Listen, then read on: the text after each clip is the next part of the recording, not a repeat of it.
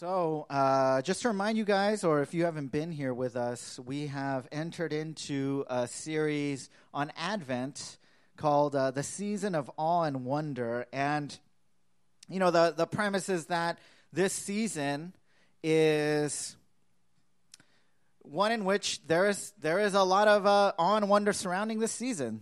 It's a time that's different than any other time of year, even for people who maybe don't believe in God or just kind of view this season in a secular way. There's something about Christmas that is kind of different than any other season, right? Where there's this childlike joy, where it's okay to be kind of naive and uncynical, when it's okay to give gifts and receive gifts, when we can get together with family, when we can do this kind of decoration stuff. And it's all something that we actually look forward to in a weird way, right? Like there are Christmas songs. I listen to them, in my car, and I even sing them, I sing along with them in my car, and it's not really, weird. I don't really do that with a lot of other songs anymore. Maybe worship songs, if I'm listening, I'll kind of sing along. But Christmas songs, even non-Christian, Christmas is just, Jingle Bells or something. And I'm like, oh, it's fun. It gives me some sense of joy. It gives me some sense of childlike wonder when I'm associated with it. And we kind of talked about that last week. And however, in this season, there's also a lot of tension, because while there's that spark of nostalgia, while there's that feeling kind of that it's fun and it's happy, alongside that, for many of us, there's also this feeling of, sadness. Right? There also can be this feeling that things are not as they should be, and that's a normal thing, because anytime that our hope, anytime our excitement is amped up, right? Anytime our ideals get built up in our minds, we tend to compare it to what actually is in our lives, and oftentimes what actually is doesn't live up to kind of the hope and the excitement and the things that we wish could be. So on the one hand, we're celebrating, we're doing gifts, we're doing decorations, we're planning stuff, parties, we get together with family, and we're doing all that stuff, and it's fun and it's exciting. And then on the other side of it, though, there is always that reminder of what isn't. Maybe things aren't exactly the way that they should be. Maybe some people are missing. Maybe there are relationships that we've lost. Maybe there's people that we've lost. And it evokes in us a certain awareness of the disparity between kind of the joy of the season, but then also something in us, there's this sense of things aren't right. That weariness and holiday blues, kind of it becomes prevalent in this season. And so what we're going to look at today is how God offers comfort. How God offers comfort to those of us who may feel wearied, which is something I think that's particularly heightened in this season. We're going to look at this passage in Isaiah 40 and how God speaks to this. And so if you guys have your Bibles, let's go ahead and open them up to the book of Isaiah. The book of Isaiah, chapter 40. And we're actually going to read the whole chapter, some 31 verses. It's a big chunk of scripture to go through on a Sunday. But, I'm really hoping that God will press his word on us. Isaiah 40 is one of the greatest chapters in the Bible. It's one of those chapters where if you look at a commentary, that's what they say in the intro, right? This is one of the greatest chapters in scripture, up there with Romans 8, and there are these certain chapters of the Bible. And so I'm really hoping that the Holy Spirit will kind of impress upon us how God offers comfort to his people who are wearied. So this is Isaiah 40. We're going to start in verse 1, and we'll take it in three sections. First, we'll go 1 through 11. And this is God's word, and it says, "Comfort, comfort my people, says your God. Speak tenderly to Jerusalem and cry to her that her warfare is ended, that her iniquity is pardoned, and that she has received from the Lord's hand double for all her sins." Let's read on. A voice cries, in the wilderness, prepare the way of the Lord. Make straight in the desert a highway for our God. Every valley shall be lifted up, and every mountain and hill be made low. The uneven ground shall become level, and the rough places a plain. And the glory of the Lord shall be revealed, and all flesh shall see it together, for the mouth of the Lord has spoken. A voice says, cry. And I said, what shall I cry? All flesh is grass, and all its beauty is like the flower of the field. The grass withers, the flower fades, when the breath of the Lord blows on it. Surely the people are grass. The grass withers, the flower fades, but the word of our God will stand forever. Get you up to a high mountain, O Zion, herald of good news. Lift up your voice with strength, O Jerusalem, herald of good news. Lift it up, fear not. Say to the cities of Judah, behold your God. Behold, the Lord God comes with might, and his arm rules for him. Behold, his reward is with him, and his recompense before him. He will tend his flock like a shepherd. He will gather the lambs in his arms. He will carry them in his bosom, and gently lead those that are with young.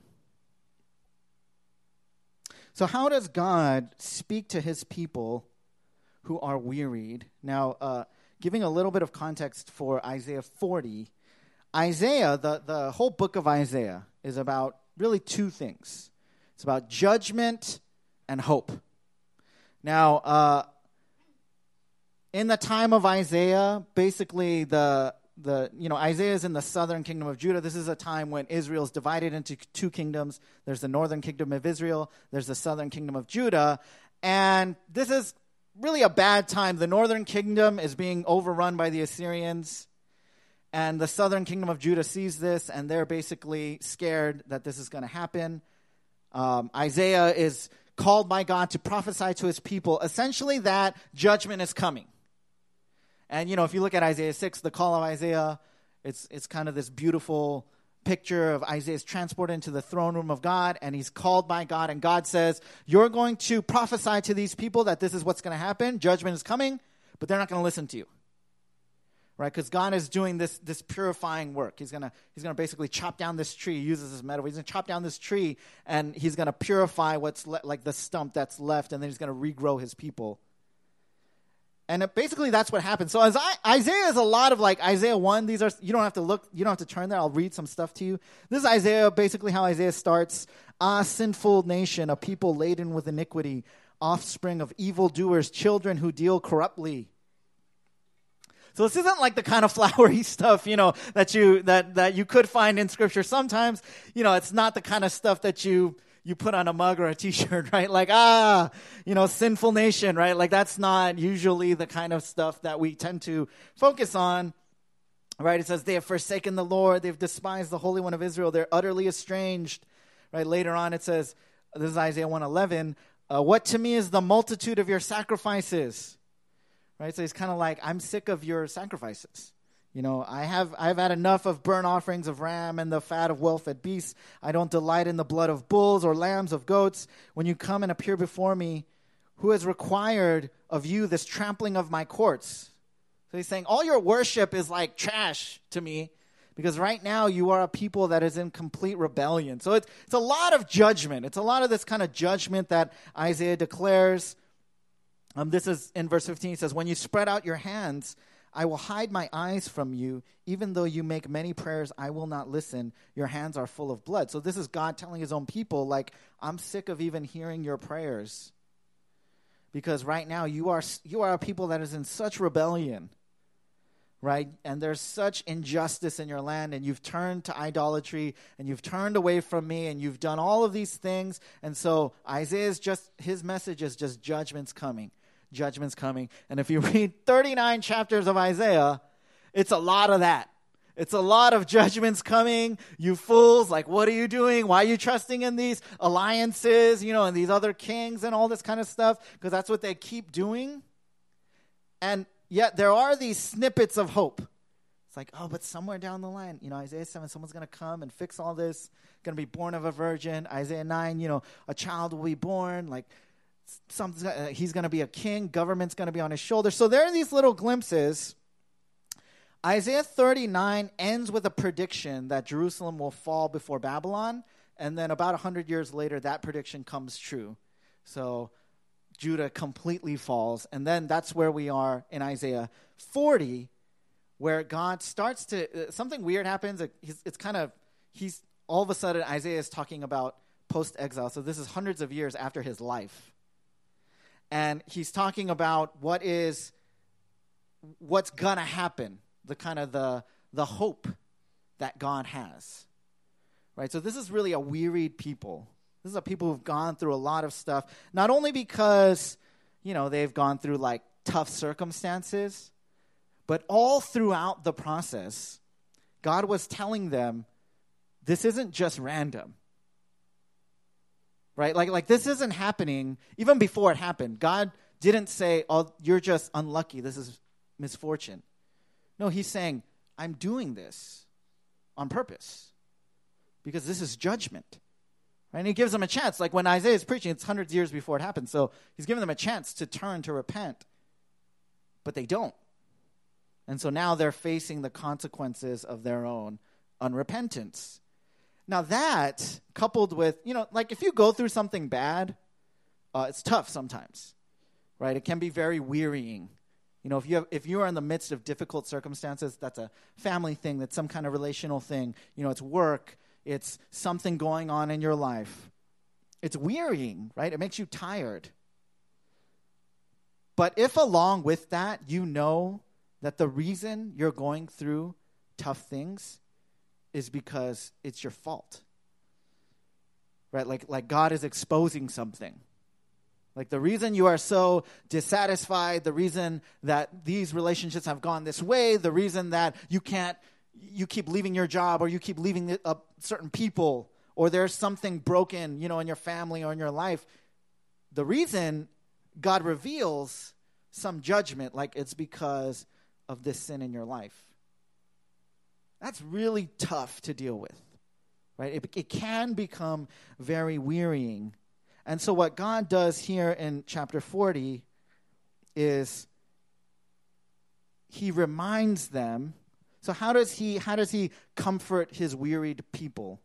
He reminds them that he is ultimately about grace.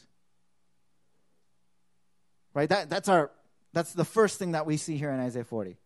He reminds them, he says, ultimately, yes, there's been this judgment, but really what I'm about is grace.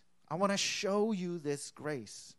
And this judgment has been a necessary process, but ultimately what I want to bring you to is grace. And this is incredibly important, I think, for us to understand because, sometimes things happen in our lives that we can start to doubt whether God is really gracious. I think when we go through hard stuff, if you're a believer, right, you believe in God, you believe that God is real, you believe in Jesus. When bad stuff starts to happen, you usually don't doubt God's existence, right? It's not, you don't think, oh, maybe God's not real or maybe God doesn't exist. What you start to doubt is whether God loves you, right? Does God really love me? Does he really care for me? Like, why is this happening? Why does this keep happening? Why am I going through this situation right now? Like, why am I going through this? And sometimes when God reveals something, like, here's the reason you're going through it, because you have this in your heart. There's something here. Oh, that can be really hard. It can be devastating to us because we can feel like, man, God, you don't love me. Maybe we feel sometimes you can't love me because I'm messed up. Like I'm so deeply flawed that God, you just like, can you even love me? And what he does in this first section, right?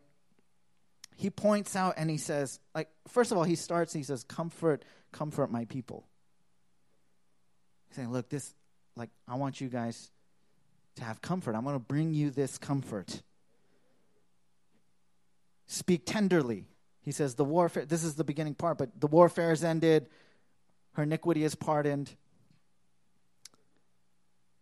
She's received from the Lord's hand double for all her sins. So he's going to pay back double the grace. And then there's this in verse 3. Make straight the path Right? He says, make straight in the wilderness, prepare the way for the Lord. Make straight in the desert a highway for our God. Every valley shall be lifted up, and every mountain shall be made low. He's saying everything that's happening in the world, all the kind of, there's people up there, there's people down here. He's saying, I'm going to level it all. It's going to all, everyone who's high up, who is arrogant, they're going to be brought down. And everyone who is low and who is humble, I'm going to bring them up. So he's saying, I'm going to do this. And he talks about here, he contrasts kind of us, all flesh, man, people, and the word of God, that we are fleeting. We're like a flower. We're like the grass. We fade away. But the word of God stands forever.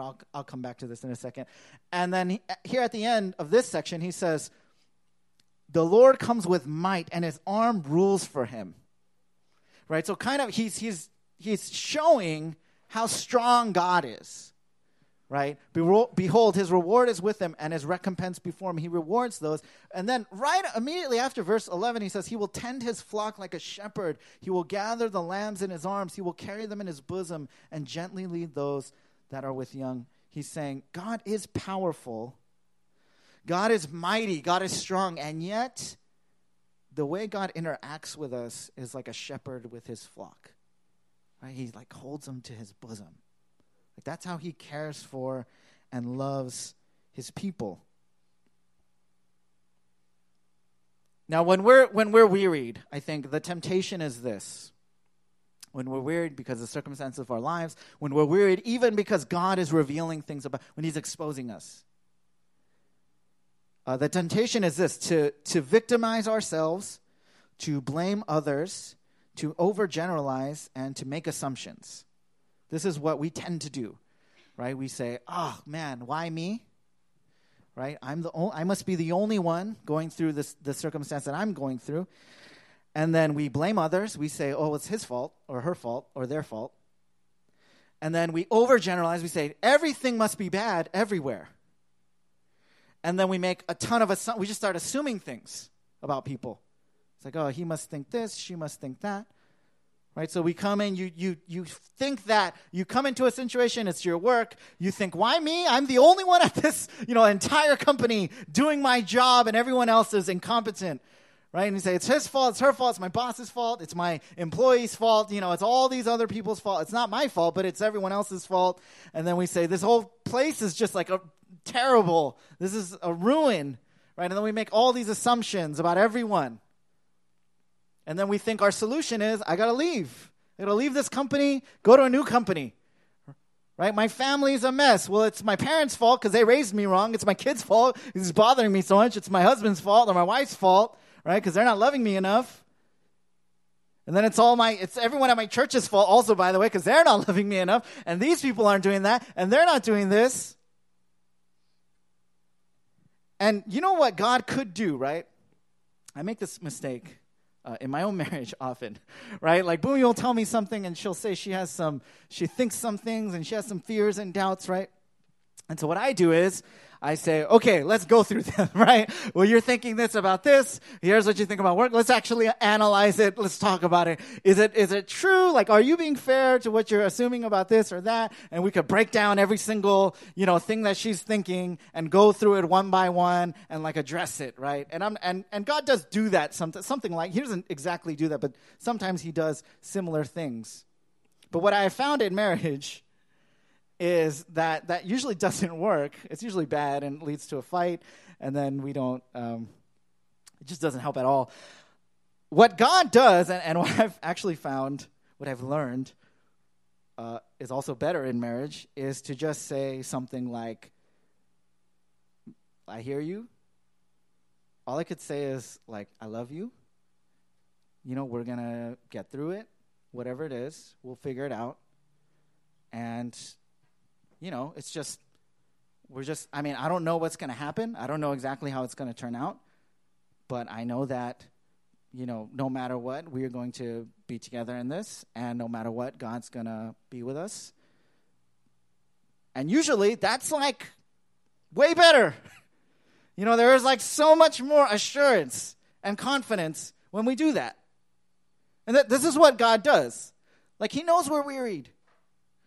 He says, I see you in that situation. And I could go into your situation and I could say, hey, here, do this, take this job, go here, talk to that person, and then make this right. And then here's a plan, and you can do this plan. But instead what he says is, I love you. Like, do you know how much I care about you? Do you know that, yes, I've brought you through this judgment, but the purpose is my grace? Do you know that I want to pour out my grace on you? Can I just say, if you feel that about God, if you get wearied, and sometimes we can get fatalistic about it, right? Like, what's the point? What's the point of doing this stuff? Like, what's the point of going to church or reading the Bible or praying or worshiping? Like, what is the point? Is there really a difference? Does it really make a difference? And God's saying, like, I want you to know. I want you to know that I care about you. My grace can still reach you if you'll open your heart. Right? Like, if you're open to me, if you turn to me, I can still speak to you. I can still pour out my love to you. That can still assure you and comfort you. So how can we face our own weariness? I think the first thing we see is we can remember that God is ultimately gracious. Right? That when he talks about preparing the path, that's quoted, of course, in Matthew 3. It says, for this is he who was spoken by the prophet Isaiah when he said, the voice of one crying in the wilderness, prepare the way of the Lord, make his paths straight. He's talking about John the Baptist. This is Jesus. He's talking about John the Baptist. And he's saying, the one who's going to level everything, the one who's going to bring down the mountains and bring up the valleys, that's me. That's what Jesus is saying. That's me. Because all the ground at the foot of the cross is level, right? Everyone before God is the same, in desperate need of rescue, of salvation. And he's saying, that's my plan. Don't you see? That's the plan. Grace to pour out on you, the grace that is shown in Jesus on the cross. That's the plan. And he points them to that. Now he goes on. He's pointed them to his grace. Now he will point them to his infinite glory. I love this section of this chapter. Verse 12, it says, who has measured the waters in the hollow of his hand and marked off the heavens with a span, enclosed the dust of the earth in a measure and weighted the mountains in scales and the hills in a balance? Who has measured the Spirit of the Lord, or what man shows him his counsel? Whom did he consult, and who made him understand?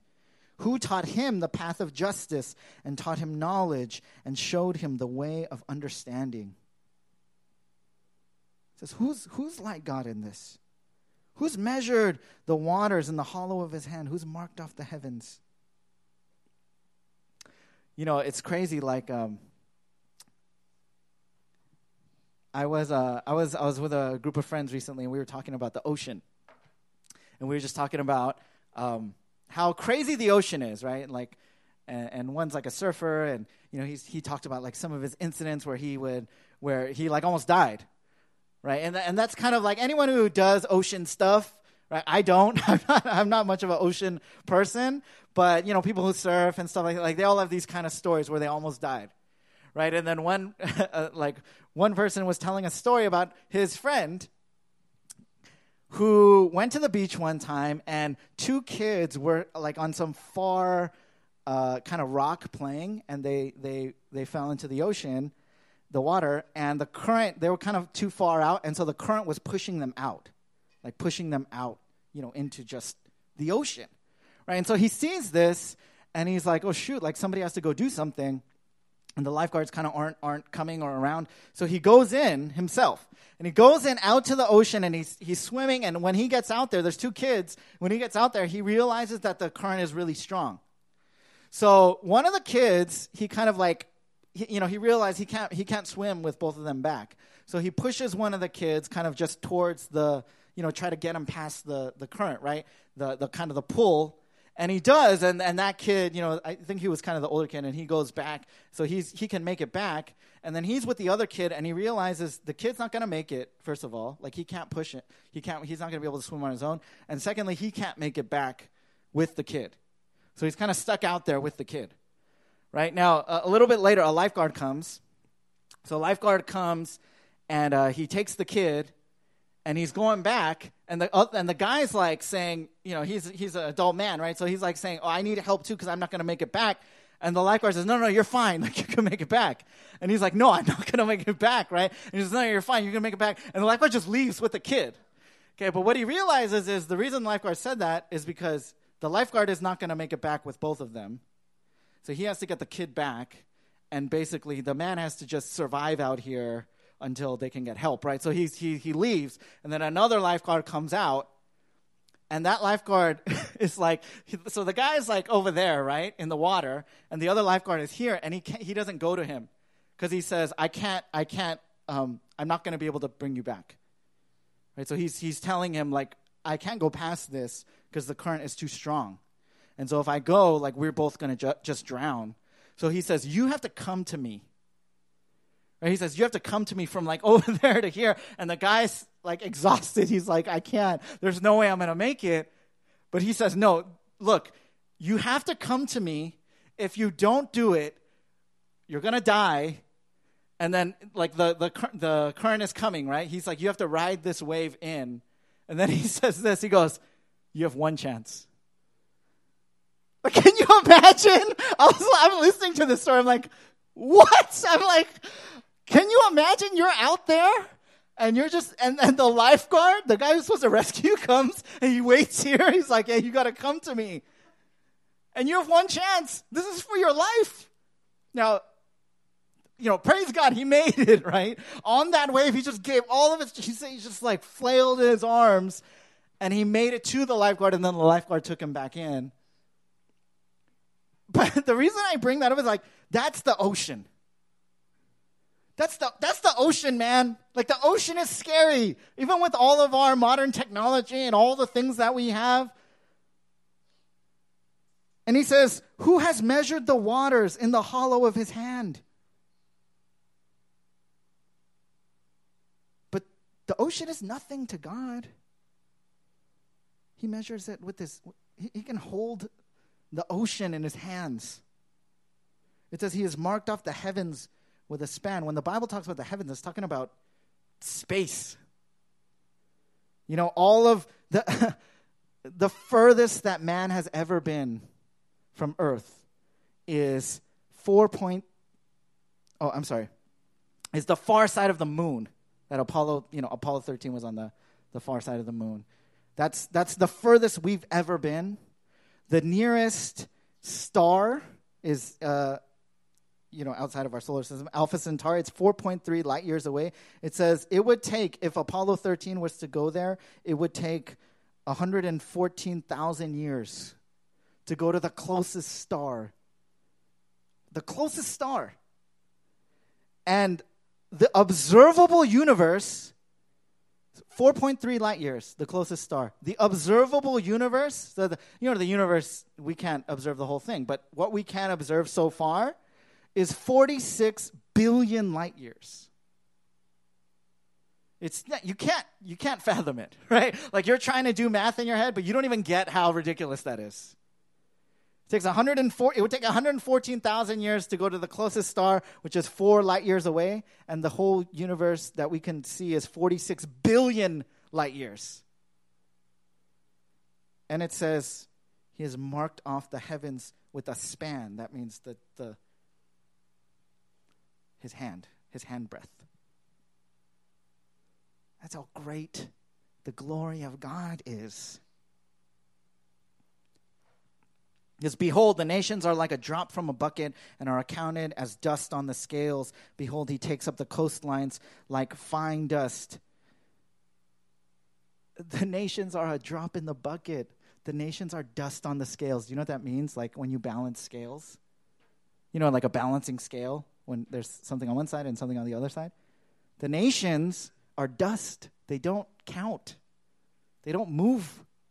They don't move the scale one way or the other.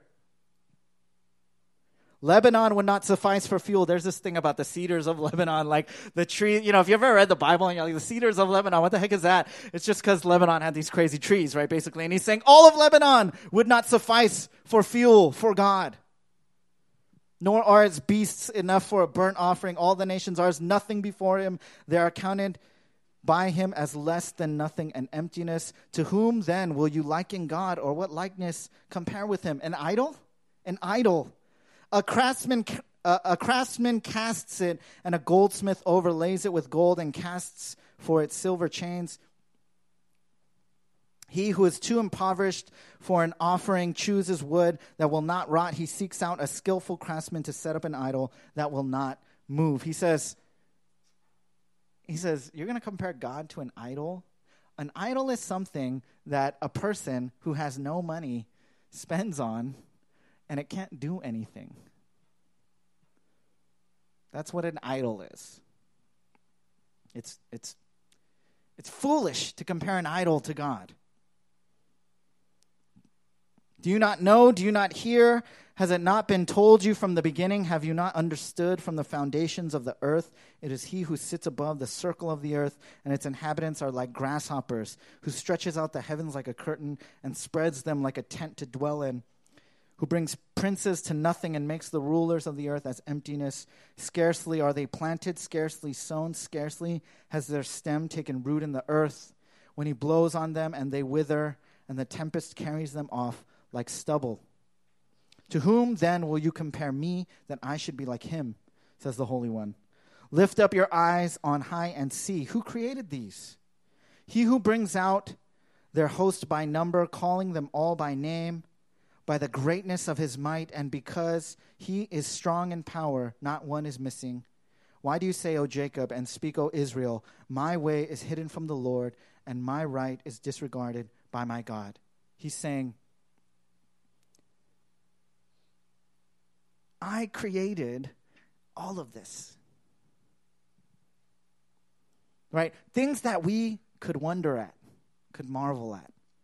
The ocean, the universe, the nations. He's saying, I've created all of this and I'm holding it in place. So he points to his own grace and he points to his own glory. Let me just say this. When we bore of the glory of God, it's a sign that we know him so little, we fail to recognize our own ignorance. Like if you've ever read the Bible, right? Some part of the Bible. Say yesterday, morning, you read Matthew, 3 or something. And then today, I'm preaching on Matthew 3. And then you think, I know this already. I just read it yesterday. Then I think you fail to recognize something about the depth of the glory of God. Right? Like something's missing there. If you could, has anybody ever rewatched a show before? Like an episode that you've already seen? Like, The Office or something. A show that's already over. And then you just pull up an old episode and then you watch it.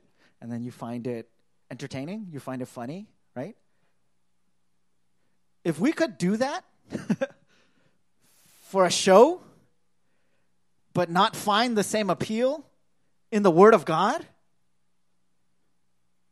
while the glory of God far exceeds the glory of the show. I love The Office, by the way. I've rewatched, episodes and stuff.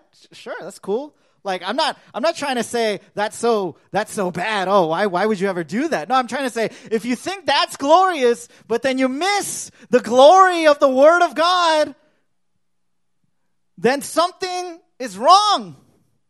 There is a gap between who the Bible says God is and between what you think God is in your head. And I don't say that to accuse you or to say like, oh, you totally don't get. No, I'm saying it to say there's so much more of the glory of God that you're missing out on. There is so much joy to be beheld. There's so much delight to be enjoyed. There is so much power there. There is so much significance there. There's so much weight there. In God, in the glory of God, and even just thinking about something a little bit more deeply when the Bible says that God can hold the oceans in his hand, the next time you see the water, like, would you think differently about the glory of God? The next time you'd get on a plane, the next time you would see a picture of space, the next time you would interact in a relationship, or you drive a car, or you go to work, would you think differently knowing that God had created all of it? There's this poem. Do you guys know this poem, Ozymandias? It's a famous poem. They use it I think they used it in some TV shows and things too. But there's this poem, and it's basically, I only kept the second part of it. But it's about a traveler, who came across basically a statue that's really just legs.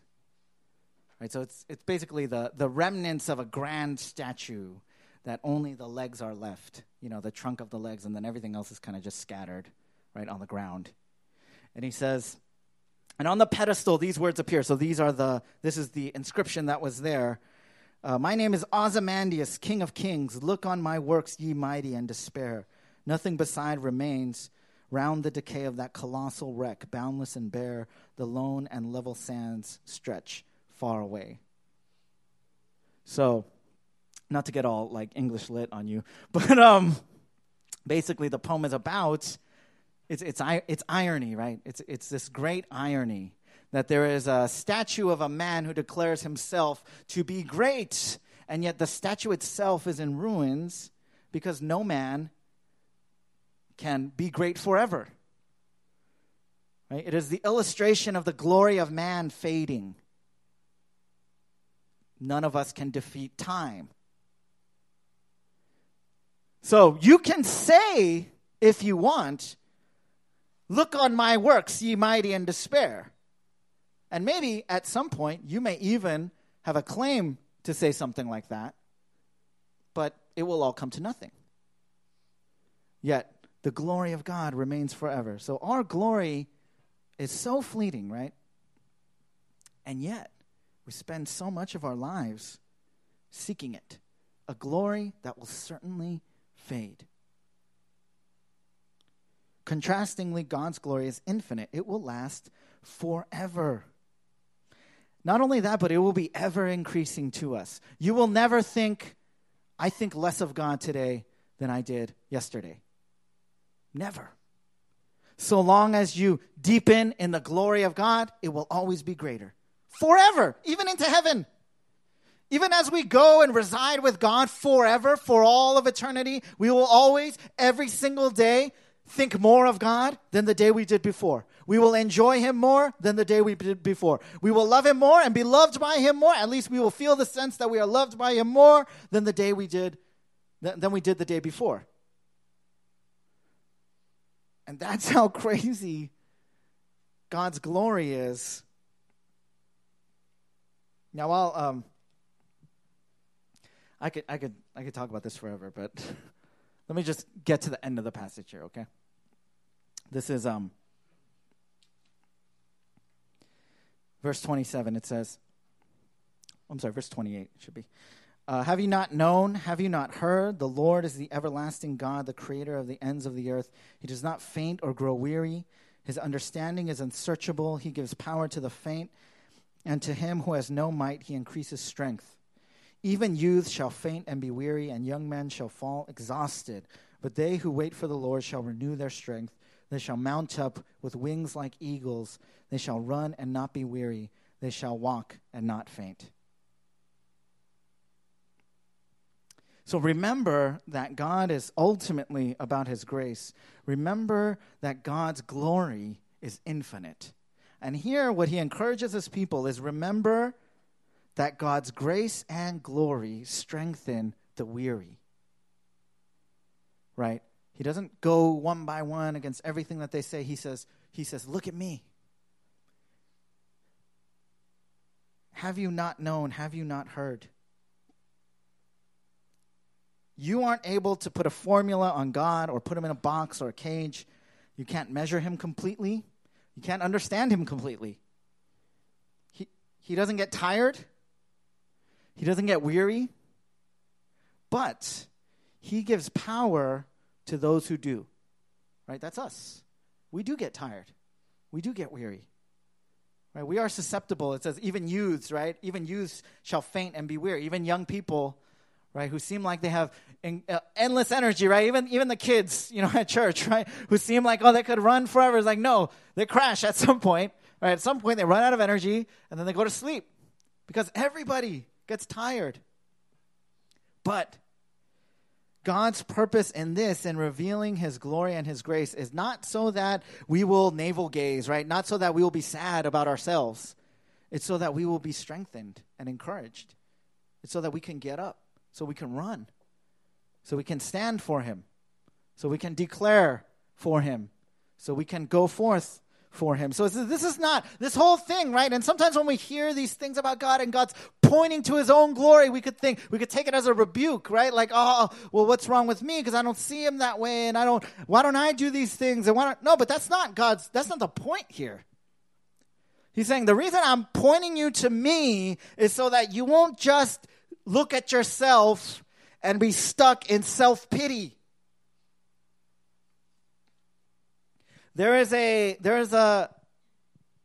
kind of a cultural narrative now that sorrow is more authentic than joy. Right? That to be sad and to be broken is to be real, And there's good reason for this, I think, because we live in a broken world.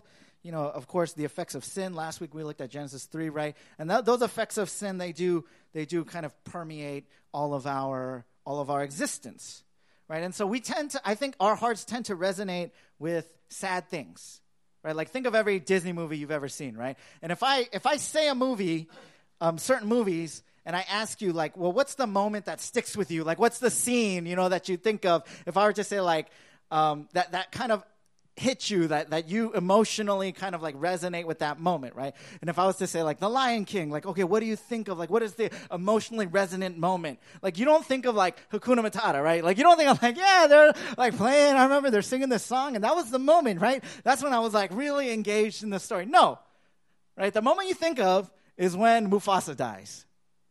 Spoiler alert, sorry, if you haven't seen Lion King. Who hasn't seen Lion King? It's coming out again, right? And, if that's what you think of, right? Because it's like, it kind of comes out of nowhere. He dies, and then you're like, what? Like, first, you're like, this is a Disney movie. Like, why is he? And then Simba goes up to him, right? And he's like, come on, Dad, like, get up. You're like, oh, whoa. You start doing one of these, like, whew. Let me get some popcorn, right? Like, you start trying to do something else. He's like, come on, we got to go home, right? Like a child discovering his father is dead, probably learning about what death is. That's like, oh my gosh. Right? If I say up, what do you think about? I think about a stinking intro montage, like a 2-minute animated montage. I didn't know that an animated montage plus Michael Giacchino's music could wreck me so badly, right? Like, it's just like, what's going on? Like, you live their whole lives. Carl and Ellie, you're going through the whole thing. You're like, oh, this is so fun. Like, they're going on adventures. And then all of a sudden, you're like, what? Oh, my gosh. Again. Why? Like, why? Pixar, why are you doing this to me? Right? Like Toy Story 3, man. I'm getting choked up right now thinking about it, guys. Like, why? Why does Andy have to leave his toys behind? What in the world? and there's something about the sadness, right? There's something about the sorrow and the grief that's so cathartic, isn't it? You resonate where you're like, oh, yeah. Like, you never think about the happy ending of a movie at the end when the new, whatever. I don't even remember how Lion King ends. How does it end? He's the new king? I don't know. And then there's the sunshine and stuff like that. I can't even picture it in my head. But the part where Mufasa's dead and Simba's like hitting, like doing this bit, I'm like, oh my gosh, I remember it exactly. He bites his ear, he's trying to pull. I remember exactly the pictures. Because that is, and you're laughing because you remember it, right? You're like, yeah, that is what happens. That's exactly. I promise you, I haven't even seen the movie in 10 years. And so we think, yeah, that's real. That's more real. That's more real. That's kind of just how life is supposed to be. It's just supposed to be like this brokenness, this utter brokenness all the time. Look at this. It's not brokenness. Right. The whole thing, the point of this isn't to lead them to just utter brokenness where you're just always sad. Right now, he's saying, hey, I know that you're weary. I know that it's tough. I know you've been through this judgment. Right? But the purpose of this judgment is not to break us, to become some kind of irreparable wreck. It is to break our self-reliance.